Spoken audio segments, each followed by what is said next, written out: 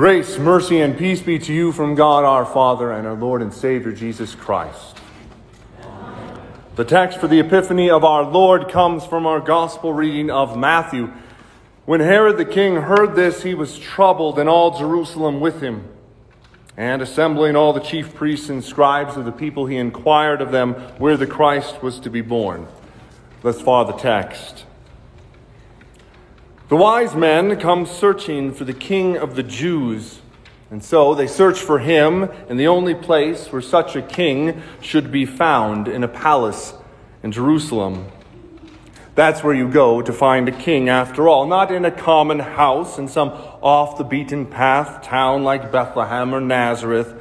No, you find a king where a king must reside, and so you find a king in the place of kings.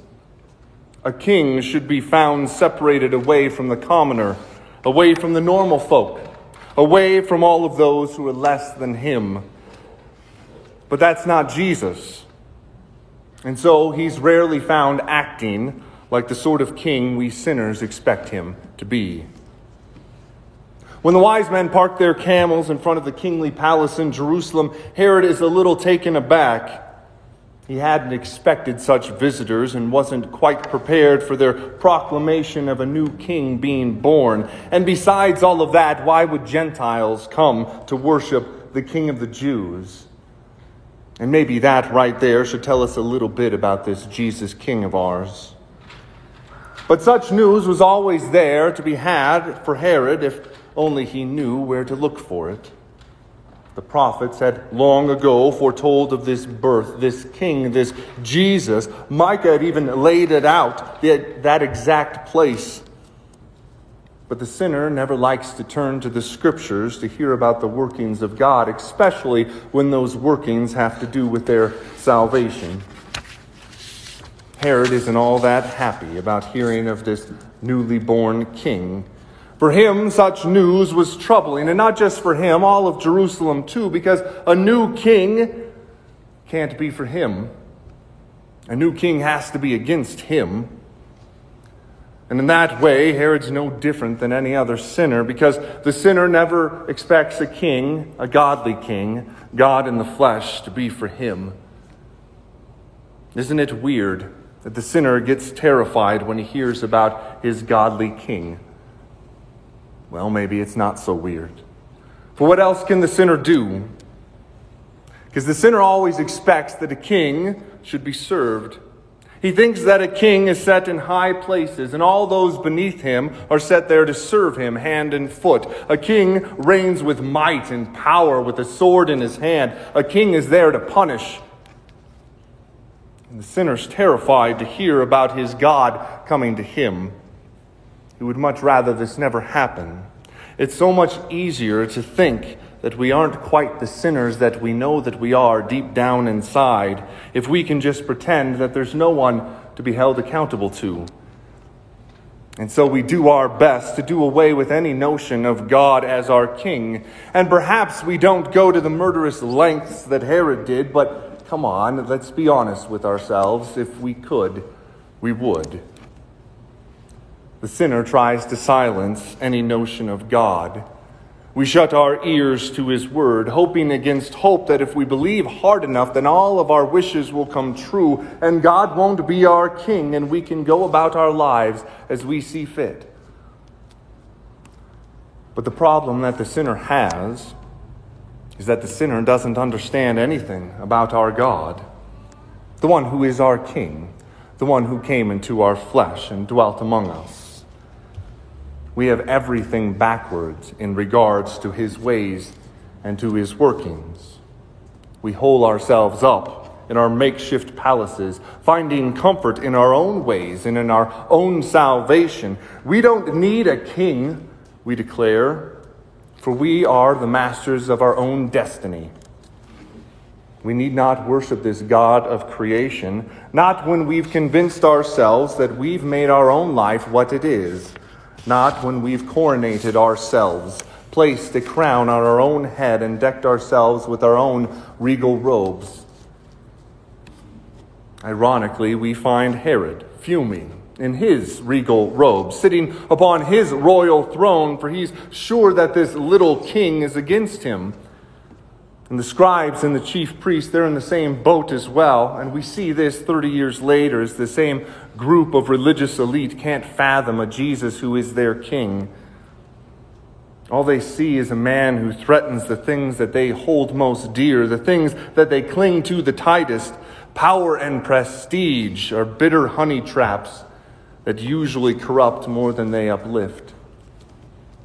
And so when anyone or anything comes along to threaten to tear down those false pillars of temporal or spiritual security, the only thing to do is to lash out.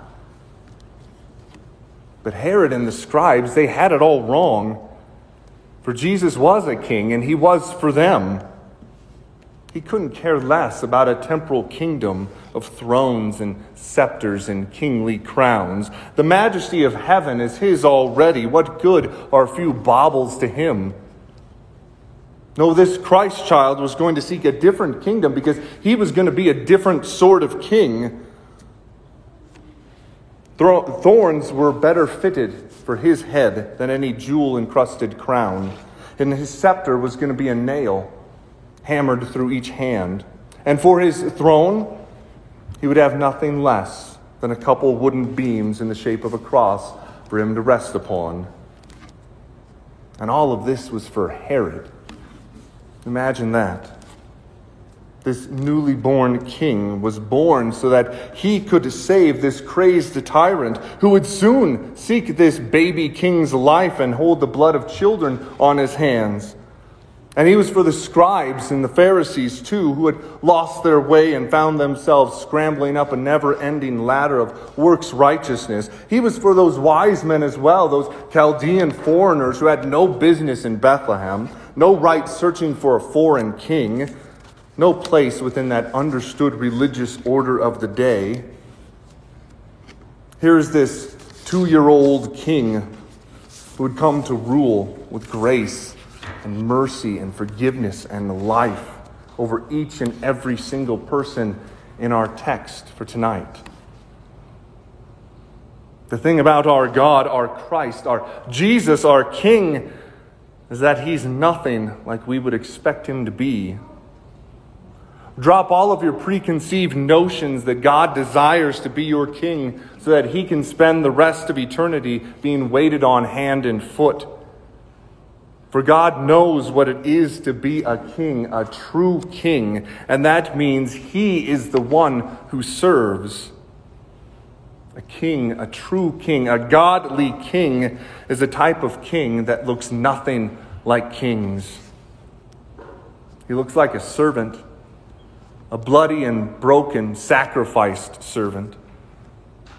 God is a king who's come to his people because his people need saving, and he doesn't expect them to do it for themselves. He knows that they can't, knows that they never will, and what's more, he knows that when he comes to save them, they will all despise him for it. Fine. He comes nonetheless.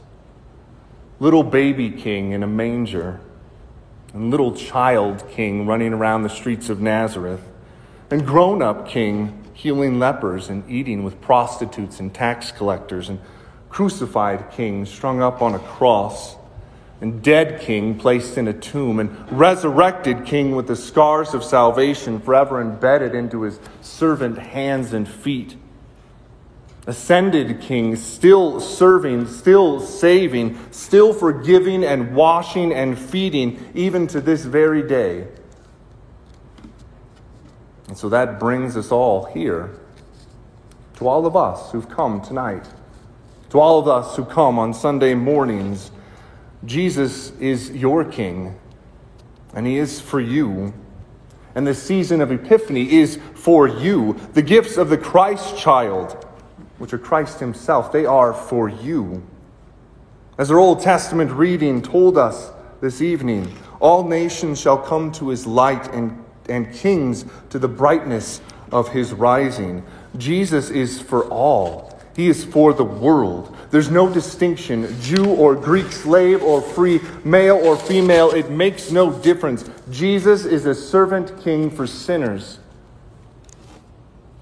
And so we come to worship him, just like the wise men did those thousands of years ago. We worship him along with the angels in the heavens and the great multitude of the saints who have gone before us. We sing a song of praise to our King, but not just because he is our King, but because as our King, he is our servant. As our King, he is our Savior. Yes, we have a king, but more than that, we have a king who would lay down his life for the salvation of his people. So number yourselves with whomever you would like in our text for this evening, chief priest or scribe, Herod or the wise men. It doesn't matter.